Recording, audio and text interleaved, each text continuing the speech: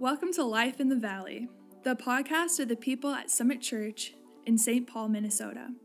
We gather each week in the heart of St. Paul on historic Summit Avenue, where our mission is to create rhythm, opportunity, and location where people like you can have life-changing experiences with God.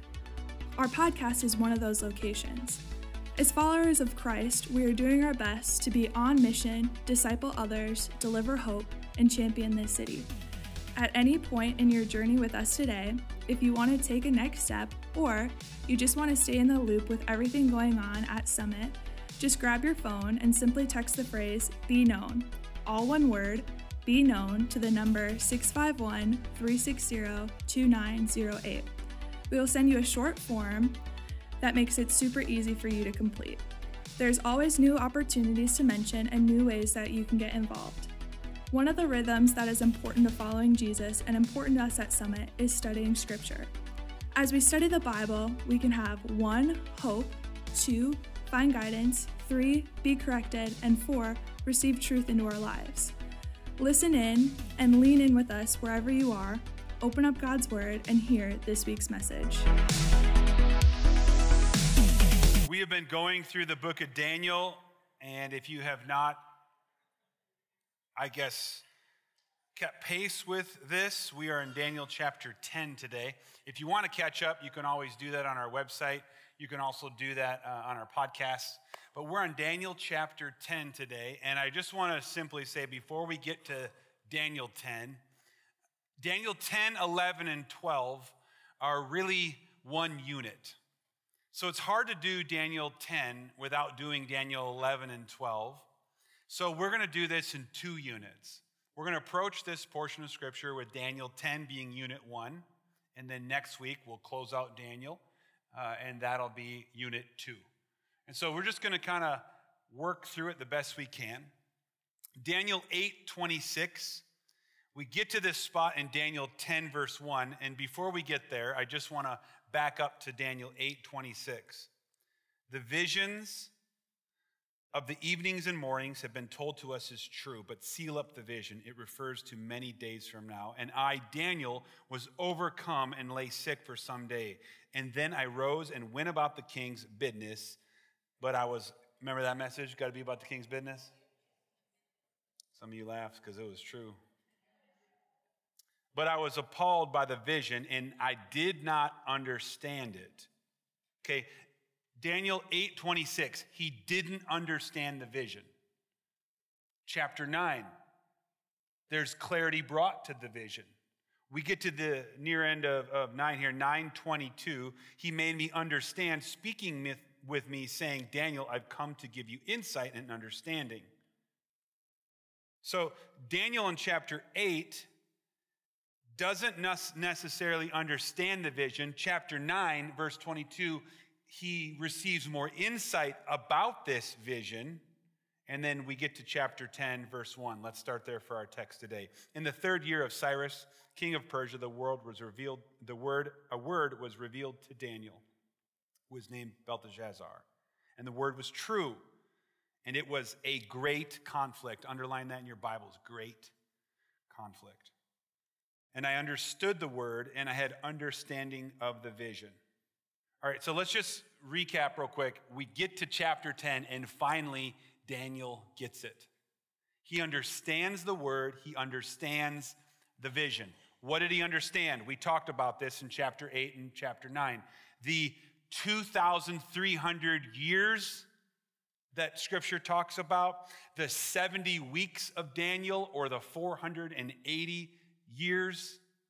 So all of these things that we had mapped out mathematically, Daniel now has a good footing for.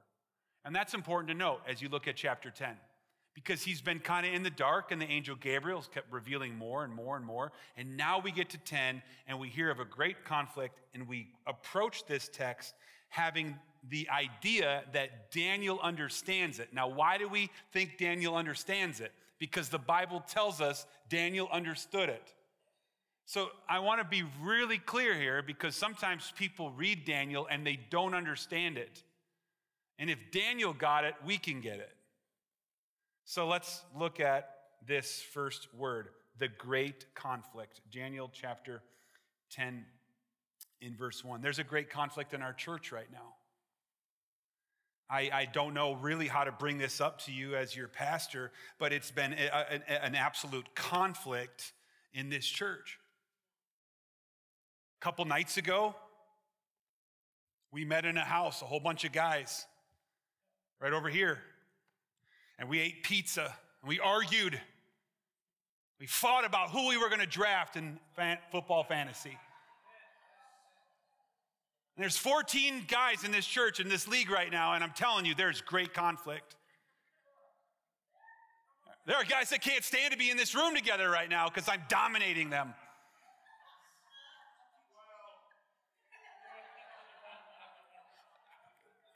Did you guys really think I was going to reveal some huge conflict in the church for a second there? Because actually, no, I'll be really square with you. This church is moving into such a beautiful season of unity, and you are actually taking care of each other. Keep doing that. Keep loving each other. Keep the conflict out of here. There's enough conflict and crap in our world. We don't need it in our church. Keep the peace. Make the peace. Sheesh. But there's a great conflict. There's a great conflict in the NFL. All these, teams are battling. Now, one of the things you need to know is even if you don't care about football, that's fine. I get it. I don't care about soccer. But the point is if you had this idea of just this sport called American football, when you get up really high in the score, when you're just defeating the other team, you're desecrating them. You do what's called a prevent defense. What that is it's the defensive team just wants to prevent the ball from going into the other end zone, and so they play really deep. They give up all the little short stuff, all the little runs, all the little things, but they don't give up this deep pass. That's called the prevent defense. There's also, this idea of a great conflict, and I just got to tell you, if the prevent defense happens in the NFL, the prevent offense or offense happens in the kingdom of hell. Let me explain it to you. The prevent defense that we see on a football field, that's how they do it. Do you want to know how the enemy who wants to destroy your life does it? He wants to prevent an offense, and he wants to prevent offense. That's his plan. That's the strategy. What do I mean by that? The prevent offense or offense is the plan of Satan. There's duality to this. This is not the right slide. We will get to that one in a second. The prevent offense is the plan of Satan or offense. He wants to prevent being offended. Can I say something to you? When you choose the way of Christ in your life, any category of life, do you know who you offend? The enemy.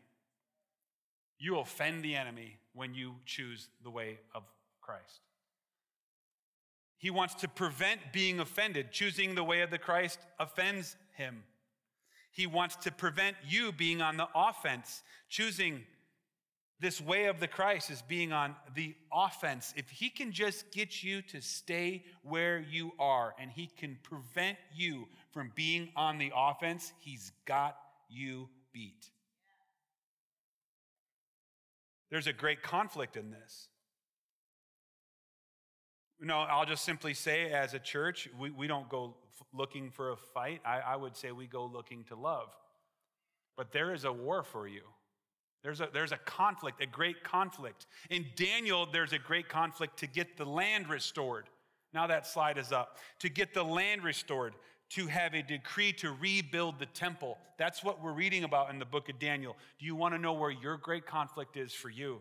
The great conflict for you is to get your heart restored, to make a decree to build on Christ. The enemy will try and prevent you from making a decision for Christ to steal your potential in him. Some of you have been just wafting in your obedience. I'm going to shoot straight here. There's been a huge conflict for you, and some of you are just comfortable staying right where you are. And he wants to prevent you from moving forward on the offense, and he wants to prevent you from offending him by choosing the way of the Christ. And some of you need to keep moving forward Some of you need to move forward. The word is true. There is great conflict. It's robbing you. The enemy wants you to stay there. I'm going to give you an example. We've got a couple words here. You have potential. Does anyone know what potential means? This possible thing. Having or showing the capacity to become or develop into something in the future. It's possible, able to be done. It's not all promised. Some of it's going to require godly decisions. So take those words for a second and just back that up. Everybody think about the word potential. Do you have potential in Christ? Yeah. Is it possible in Christ? Yeah. Is it promised in Christ? Yes. But what will that require? Godly decisions. I'm going to give you an example of the possibility, the potential, because there's something that we don't always talk about, but there's something called virginity. And some of you are here as virgins. You've never been with a person of the opposite sex, and you will have a wedding day. And it is possible for you to walk down this aisle as a virgin. I'm not afraid to say this to you. I want my kids to walk down this aisle as virgins. I want my daughter and my sons to walk down this aisle as a virgin. I don't want my kids to marry a girl who's not a virgin. I'll tell you what's not working is this open sexuality where we can just tell, anybody to marry, just go ahead and marry a non-virgin, telling a generation of women that if they want to be pursued, they got to give it up. That's not working at all. So I don't know if this is out of left field or not, but there is a great conflict for our young people in our families to walk down this aisle pure. And I'm not saying that you can't be forgiven. I'm not talking down to you because you aren't a virgin. I'm just simply saying to you, I would love us to be a people that we actually set a standard for our kids, that we just say, you remain a virgin until you're married. It is full of potential. You can walk over that. We're going to use that later for some other wedding. We're on a budget. It is full of potential. It is very much possible. It is something we can promise, but it will require godly decisions. My hope is that we set a standard here. I'm not trying to divide or to just simply say to us as a church, if you have already had sex with somebody out of wedlock before you're married, that God can't, restore your story, because that's not true either. He can. But I am saying to you, if we're going to default as a people, as followers of the way, the great conflict in the sexuality of our kids and the world that we live in, we've got to set a standard higher than just culture's standard. And it's not about us versus them. I'm not trying to juxtapose us as the people that are right and they're wrong. That's their way. And everyone makes a way that seems right to themselves, Judges says. I choose for us to follow what the Word of God says. And I'm just simply saying to you as your pastor, my hopes for our kids is that the great conflict for their virginity, they can walk down that aisle having won that conflict, making godly decisions, unleashing their potential because it's possible, and all that is promised they can walk into. I wish somebody would have told me that. I'll give you your pastor's perspective. You ready? Now, this isn't just about, sex before marriage or sex out of marriage. This is just all kinds of decisions. Christ-like decisions promise your possible potential in Him. Read it. Christ-like decisions promise your possible potential in Him. Sinful decisions promise pleasure, but exchange possible potential for you. This is the great conflict that I think we sometimes carry out in our own life. And the prevent offense or offense, if you will, is the plan of Satan. Don't miss it, because that's what he wants you to do. He wants you just to simply stay where you're at and not choose the way of the Christ. And so if you're here and you're a young person and you're not married yet and you're a virgin, can I just tell you something real quick, just straight up as a pastor, as a dad? Stay that way till you're married. It's possible, and you will never regret it. You will never regret walking down that aisle somewhere, wherever it is. And there is this beautiful thing that can be unlocked. Let's talk about the next couple verses. In those days, I, Daniel, was mourning for 3 weeks. I ate no delicacies. 3 weeks, 21 days. No meat or wine entered my mouth, nor did I anoint myself at all for 3 weeks. On the 24th day of the first month, I was standing on the bank of the great river. That is the Tigris. Remember, it used to be the Euphrates. Now it's the Tigris. Why is Daniel mourning? Well, I think he's mourning because he understood the vision. The 70 weeks wasn't 70 weeks. It was 490 years. And I think he was really wrestling with the weight that God's exile of his people was not going to end yet. Jeremiah had said it would be this, and he got to the end of his life going, I've been here for 70 years. And then he's doing the math that Gabriel's downloading to him, and he's like, we're going to be in captivity a long time. And that's exactly what happens until Christ comes. I think he's mourning the hardships to come. Daniel starts to fast for 21 days, for 3 weeks. He starts to fast. Here's the thing you need to know. After he fasts, then the angel Gabriel shows up. And I just want to make this point in Scripture, and I'm not going to do a big message on fasting. That deserves at least 3 or 4 messages on itself, but fasting unlocks the supernatural. When you fast, first of all, you don't fast Netflix.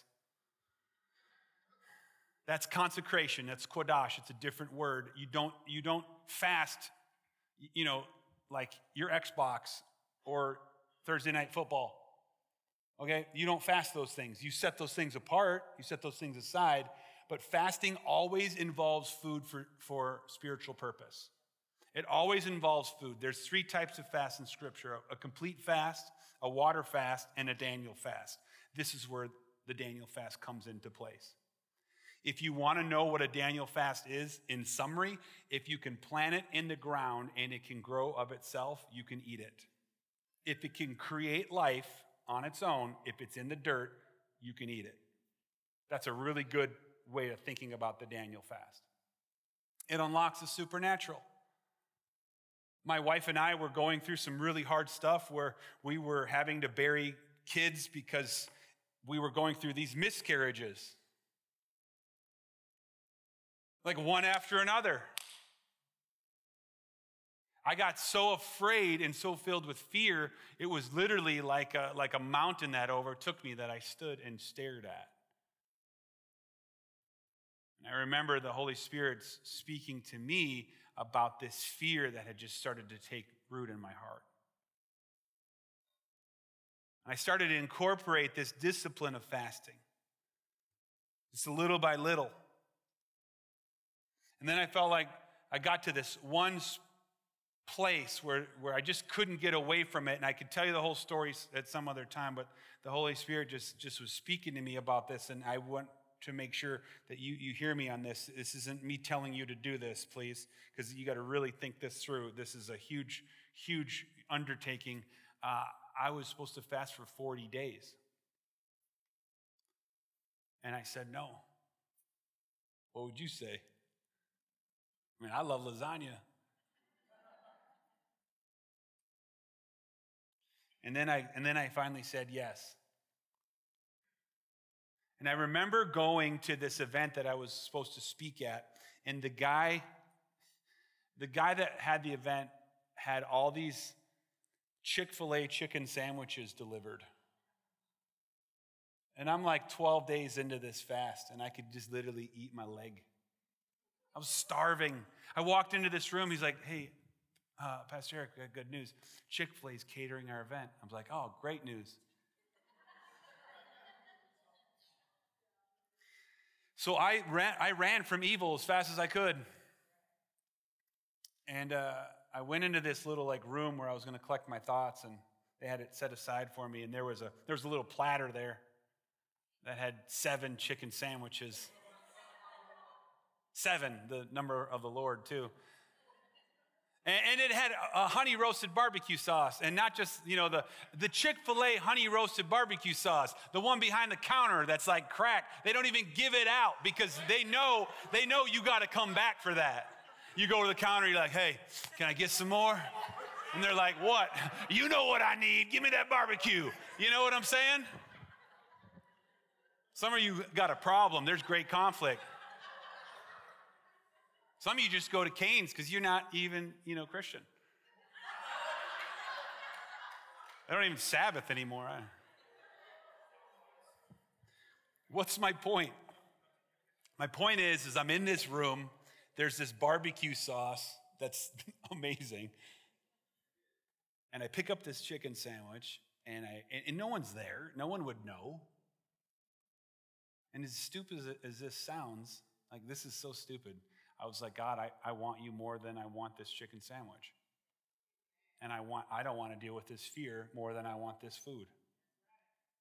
And all I can say to you, and I don't want to get weird on you, but it was like I was standing there, and then like my spirit man, Eric, stepped out of my body. And I looked at my flesh, denying itself. And then Eric, your pastor, but like this, like the other Eric, like the Eric that's dead and resurrected in Christ, he took this sword he didn't even know he had. It was here the whole time. And it was this huge sword. And I held it, and it just was, I couldn't even hardly hold on to it. And it's like, I was like, where is this? And he's like, I'm giving you a sword hidden in a field. And it's bigger than you can carry on your own. And because of the weight of this sword, it's like I just stumbled forward, and I just literally impaled my flesh. It's the weirdest thing that's ever happened to me lately, other than being your pastor. And in that moment, I walked out of that Sunday school room different. I walked out of that Sunday school room and something had unlocked within me. And you don't fast to have a moment like that, or like to get God to give you a Maserati. You're like, I'm not eating Jimmy John's till I get a Maserati. That's stupid. First of all, why would you want a Maserati? And why are you at Jimmy John's and not Jersey Mike's? But what I'm saying to you is, you don't fast to have what you want happen. You fast so you are prepared for what God wills to happen. You don't fast because you want to be comfortable. You fast because you want to be comforted. Daniel sets away food for 21 weeks, and then the angel Gabriel shows up. I need 7 people to help me with this. 7 volunteers. We're going to act this out right here, this next portion of Scripture. You're not going to have to say anything. You're just going to have to stand here. I need someone who wants to be Jesus, Daniel, 2 other guys, Gabriel, Michael, and the Prince of Persia. Come on. You're going to be Jesus. Rochelle, Jesus had purple hair. Let's do this. Come on, get up here. Just come up here if you want to be. This isn't a committee. 7 people. 1, 2, 3, 4, 5, 6. I need 1 more. Okay, Chris is on her way. Got 7 peoples. All right, Rochelle, you're Jesus. Okay, I like that. And let's go with Dave. Okay, you guys right here are. Well, you're kind of close. I mean, Dave, you're kind of close to Daniel, right? Yeah. So we'll just make you Daniel. Does that work for you? Works for me. Okay, and then you are the 2 guys that are with Daniel. You are Prince Michael. How about you're the angel Gabriel? Okay, you're the Prince of Persia. Okay, that's a big one. Okay, and then Krista, I will have you be Gabriel. Okay. So let's go through this real quick. First of all, I need the Prince of Persia and the angel Michael. Okay, so Swan, you're going to be Michael, I think, and then Krista, you're Gabriel. Yep, so I want you two to go right over here, over by that lamp right there. No, Chris, stay here. Go over there. You two. Yep, you got it. Just got it. So we got the Prince of Persia, which is Inez, and we got the angel of Gabriel. And now, Chris, I need you to go over there, and I need you to fight. Just kind of mime it out. Don't punch Inez, please.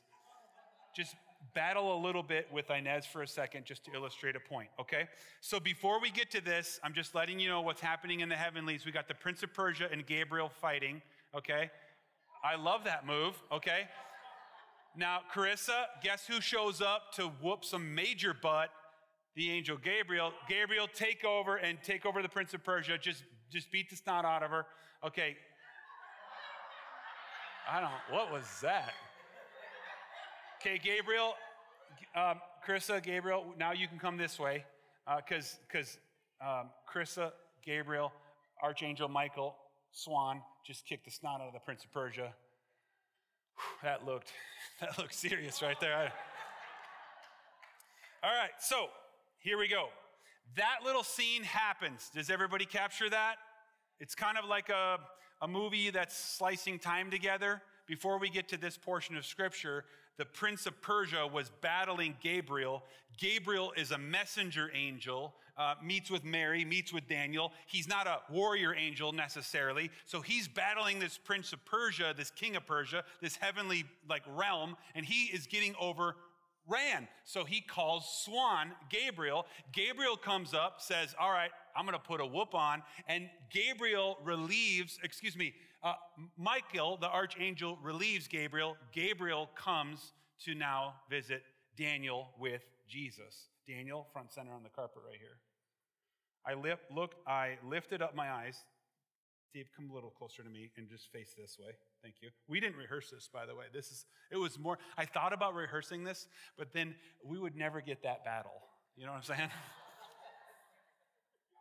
I lifted up my eyes, verse 8, and behold, a man clothed in linen with the belt of fine gold from Uphaz around his waist. So, Jesus, I want you to show up right here, okay? Now, Gabriel, you're with Jesus. We don't know this yet, but you'll see why this works in Scripture. So you show up right here. Gabe, you just kind of come over here, just kind of hang out right here, Angel Gabriel. Jesus is right here. Now, I didn't bring you any linen. You did wear the royalty color of purple, which is good. So Daniel looks and he sees a man clothed in linen with a belt of gold around his waist. His body was with the appearance of lightning. His eyes were flaming torches. His arms and legs like the gleam of burnished bronze. Yeah, that kind of works. And the sound of his words were the sound of the multitude. And I, Daniel, alone saw the vision. Guys, come here real quick. Stand behind Daniel. But a great trembling fell upon them, and they fled. One more time. I got to get out of the way. A great trembling fell upon them. Now you got it. And they fled to hide themselves. You guys come back to your seats. Give it up for our two guys. So Daniel was left alone, and I saw this great vision, and no strength was left in me. My radiant appearance was fearfully changed. And I retained no strength. Then I heard the sound of his words, and as I heard the sound of his words, I fell on my face in a deep sleep with my face on the ground.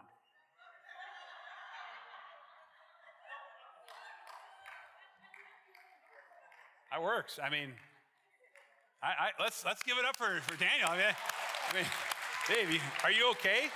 Yeah. Okay. So just pause that. You can come back up here just because I don't want you down there. Okay, I got you. I feel like I just baptized you. All right, so everybody just hold tight for a second. Persia, Michael, you can go sit down. Give it up for Persia and Michael, everybody. So everybody leaves, and now we've got this image here. So I just, before you go any further into this whole skit, I just want the three of you to catch this with everyone. Daniel describes this vision of what I believe is Christ. I believe he's in a face-to-face revelation of the pre-incarnate Christ. A theophany is a fancy word for Christ revealing himself in the Old Testament.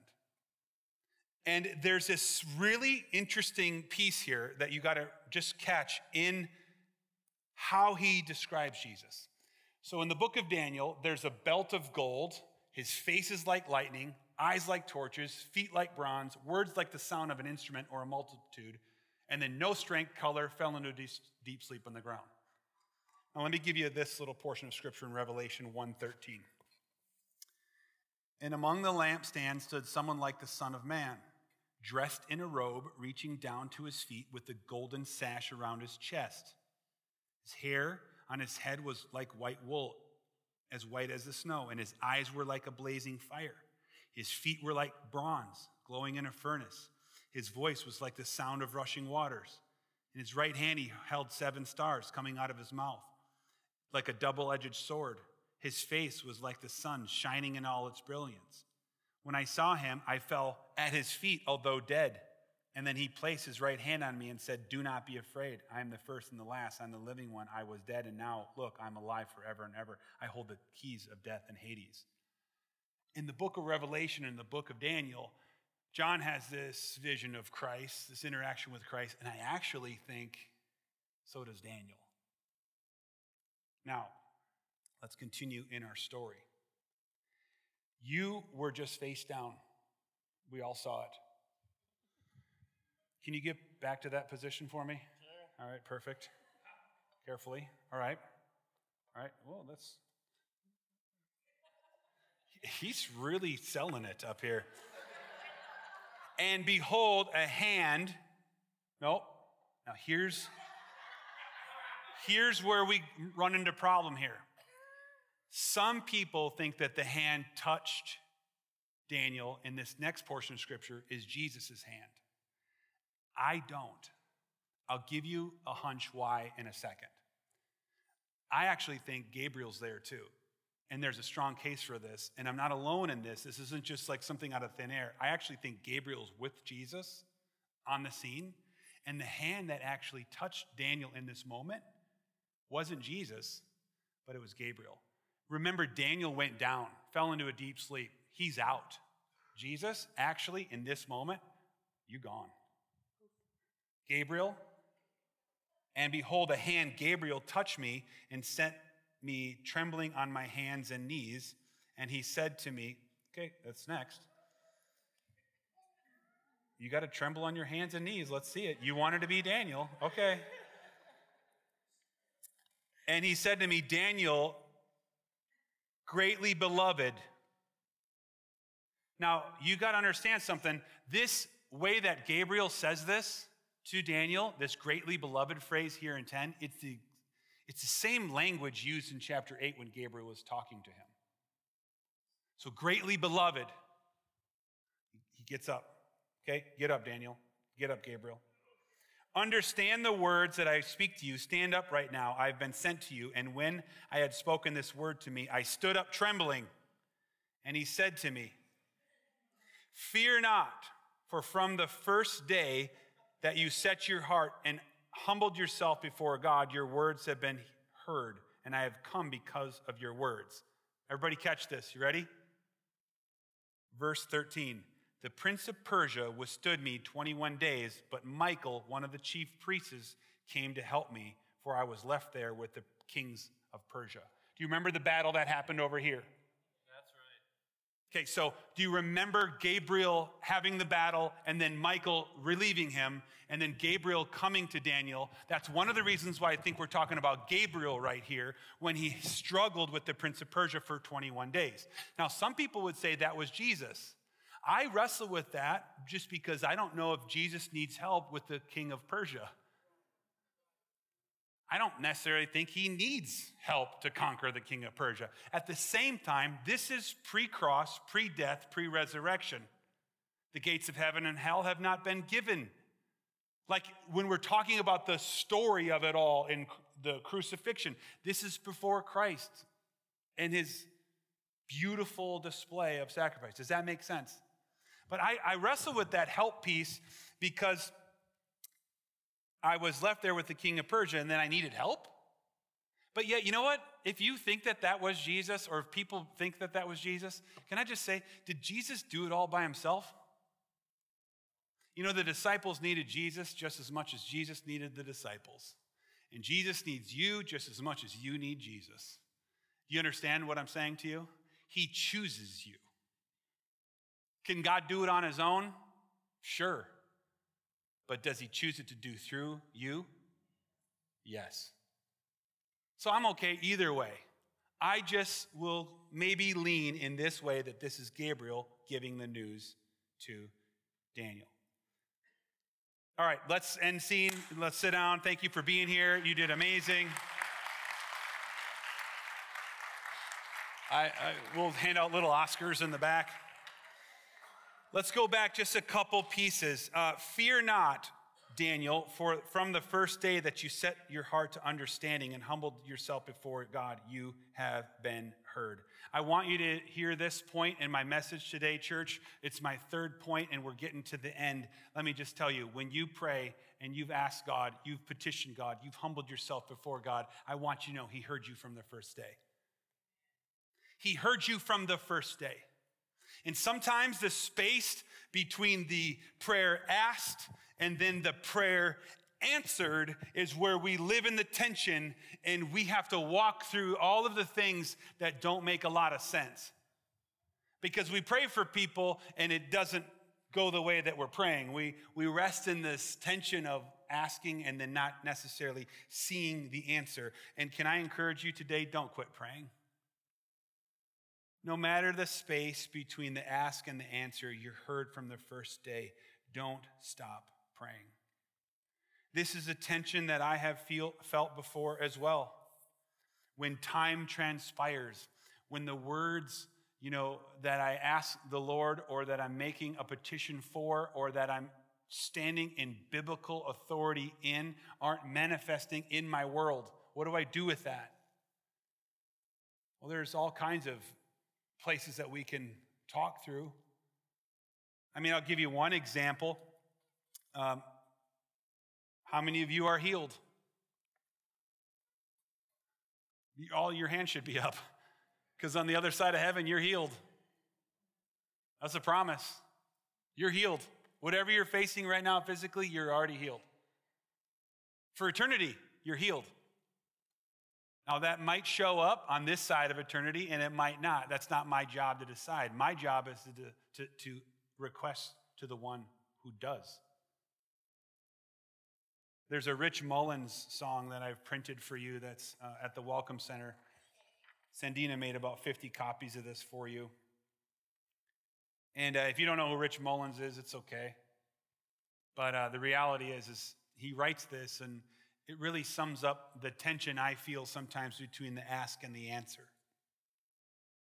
And I'm going to take the time to actually physically read this. You who live in heaven, do you hear the prayers of those who live on earth, who are afraid of being left alone by those we love, who get hardened in the hurt? Do you remember when you lived down here where we all scrape? To find the faith to ask the daily bread. Did you forget about us after you've flown away? Well, I memorized every word you said. Still, I'm so scared and I'm holding my breath while you're up there just playing hard to get.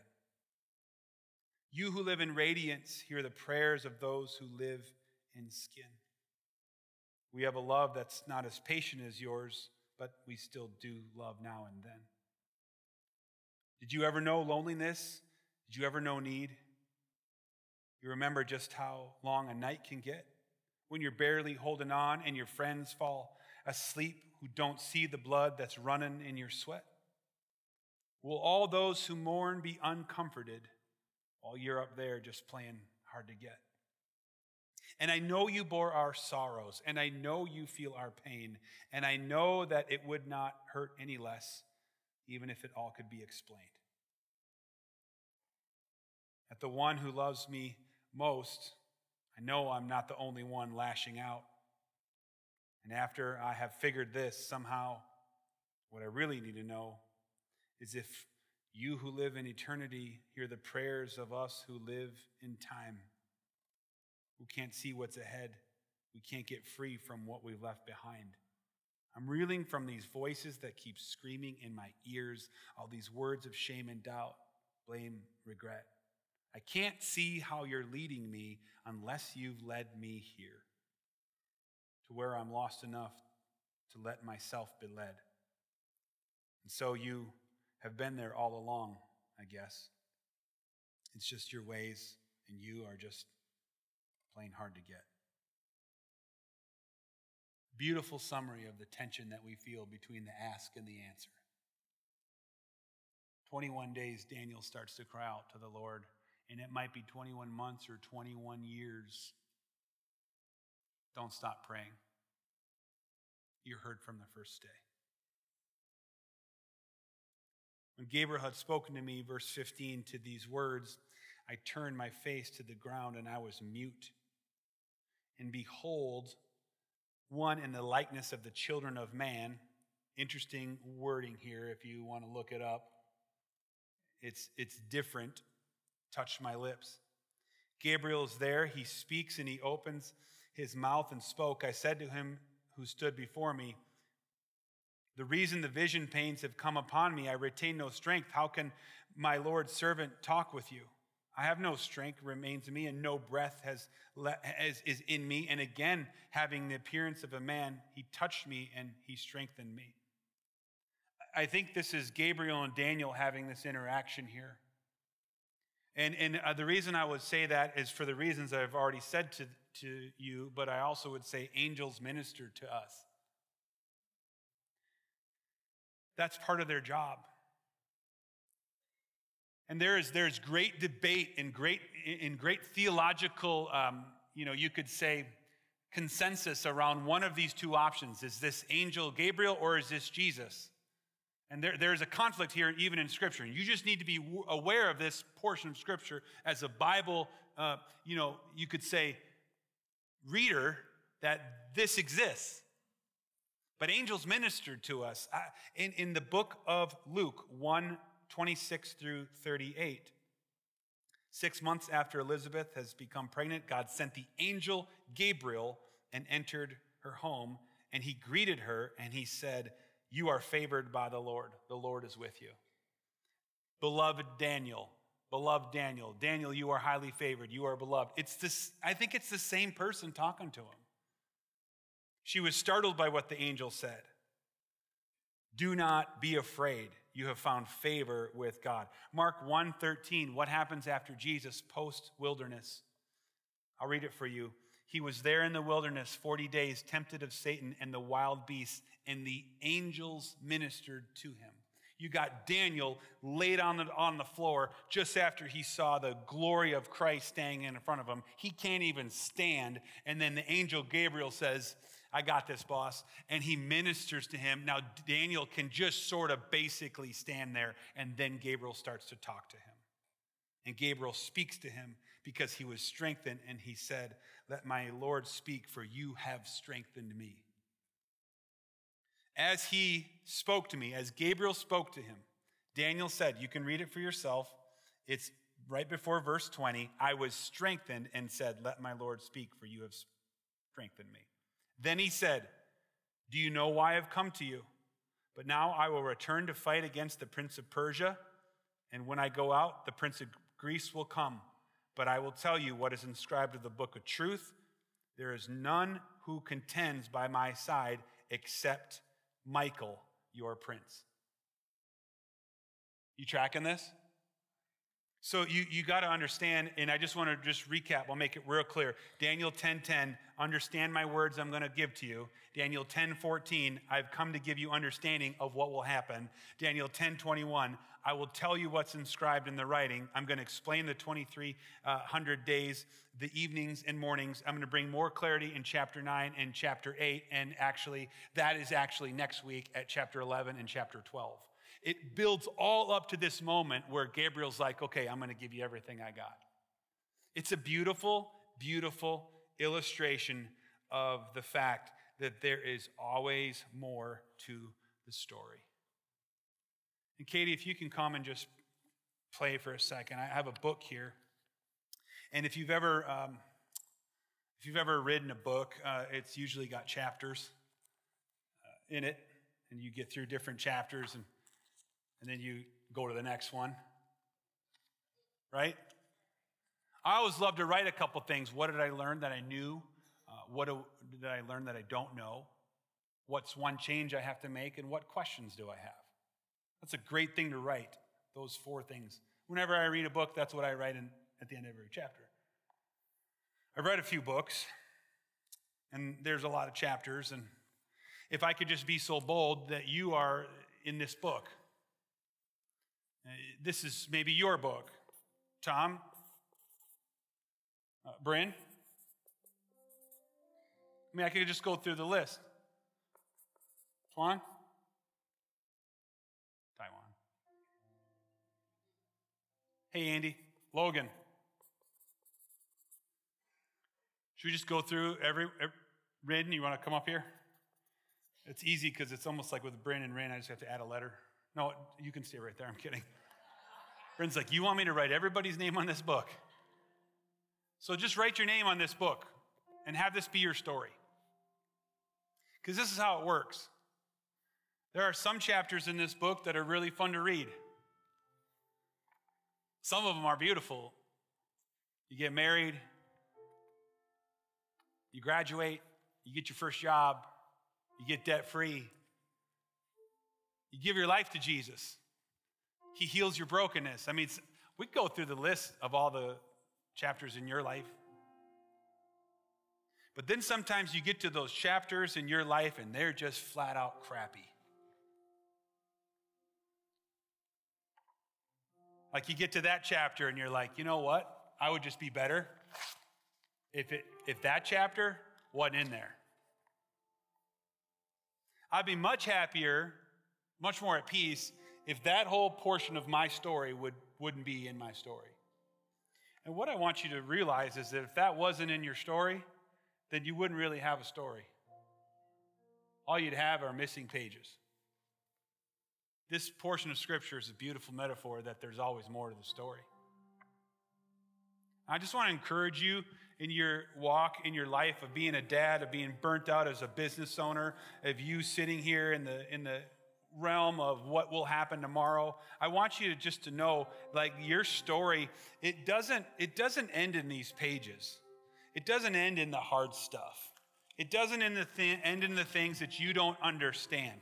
There is provision, there is witness, there is promise, potential. There are things that God has in His Word through a life in Christ that allows you to flip these pages and keep the crappy ones in there and allow this whole beautiful thing to unfold. Just keep flipping the pages. Keep reading the story. Because some of you get to those hard chapters and then you want to take your own life. Some of you get to those hard chapters and that's all you see of those hard chapters and you wrestle with suicide. Self-harm. You get to those hard chapters and you dump drugs and alcohol into your body into mass quantities that are skewing your mind. You medicate through shopping and all kinds of other stuff that you could fill in the blank. What's my point? You get to a hard chapter and you want to get out of that chapter. But what you need to know is you'll never get out of it. You'll just get through it. He promises to get you through that valley, not out of that valley. And you might be stuck in a chapter 8 or chapter 9 of the book of Daniel when all the math doesn't add up and you're sick for days and you're left feeling like you got no strength. But I'm telling you, you hold on long enough, you keep walking long enough, these pages, they keep continuing, and it doesn't end in those chapters. There is always more to the story. And so I will say to you what Gabriel, as he ministered to Daniel, said to him. I will say this to you, greatly loved. It's on the screen. Greatly loved. You who are greatly loved, Fear not. Peace be with you. Be strong and of good courage. There is more to this story. Just keep flipping those pages, church. Just keep flipping those pages. You hear what I'm saying? It doesn't end there. It didn't end there for Daniel. Like all wiped out, laid out, sick, confused. And it doesn't end with you being wiped out, sick, or confused. It will require, back to the first point, when there is conflict, you have to understand you do have that potential. It is possible and it is promised, but it will require you to make godly decisions in the hard chapters. It will require you to make godly decisions in the hard moments, just like Daniel. We got one more message of Daniel left, 11 and 10. 11 and 12. We did 10 today. I hope you have an amazing week. But just remember, it doesn't end in that story. And if you are in that space where you're in a hard chapter, can I encourage you to print out those words that Daniel heard? Greatly love, fear not, peace be with you, be strong and good courage, and write the words, there's more to the story. Can you put that on your window? Can you put that on your mirror? Can you put that somewhere you would see that portion of scripture in Daniel chapter 10 this week? Because you need to keep flipping those pages. So God, I just thank you so much for us to go through this beautiful book, all of it together as a family. I just pray, Lord, that we would be reminded today of the great conflict that is for us. And that you have won that. We just need to walk in that. God, I just pray, Lord, that you would give us the strength to continue to die to ourselves and our flesh. We fast every day, Lord, as a church on Mondays, every week on Mondays, and I know you hear us. I just pray, God, that you would just continue to kill the things within us, remove our idols. God, I pray that those that are here that wonder if they've been ever heard from those prayers, I just pray that you'd remind them that they have been heard from the first day. And finally, Lord, I just pray that we here together, as we walk through the hard parts of our life, the chapters that don't make sense, rather than remove them out of our story, redeem them within our story. Because there's always more to it in you.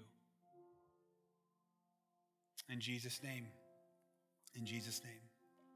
amen. To help you apply the truth found in Scripture, we always like to ask 3 questions. What did you learn about God? What did you learn about yourself? How are you going to apply what the Holy Spirit is speaking through Scripture to your life? We hope that helps bring clarity for you. Thank you for listening to this episode of Life in the Valley, the podcast of the people of Summit Church. Join us in person sometime as we gather as a church on Summit Avenue. Or join us here at our podcast again, or virtually at our online encounter each week. Before you go, though, Pastor Eric is going to give you a special invitation and share just part of his heart for you, the culture, and a little bit about the people of Summit Church. Hi, Pastor Eric Samuel Timm here. Thanks for listening to our podcast today. Let me first say, our city of St. Paul is absolutely amazing. I encourage you to explore all the history it has to offer. And you need to know this, Summit Church has been a part of that history, along with so many amazing churches.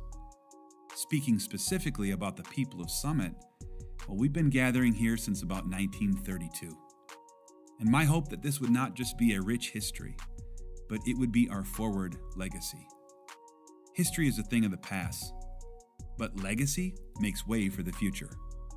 So where are we going? That's a good question. Our vision is simple, to see all people of St. Paul and beyond living as disciples of Christ, people full of hope, fully known, and actively loving one another, living a Spirit-led life. Our mission is also simple, to provide rhythm, location, and opportunity where you can have a life-changing experience with God. Journey within the diversity to do these three things: become disciples of Jesus, to deliver hope, and to champion this city. That is where we are going. That is what we're doing. So where are you going?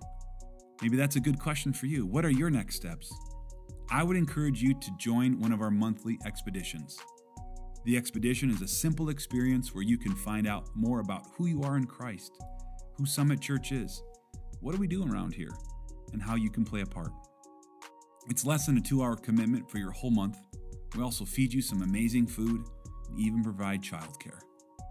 So the question is, where will we go? Maybe we're on a journey following Jesus together. And I got a hunch, we just might not be us without you. We'll see you at the summit, where we prepare for life in the valley.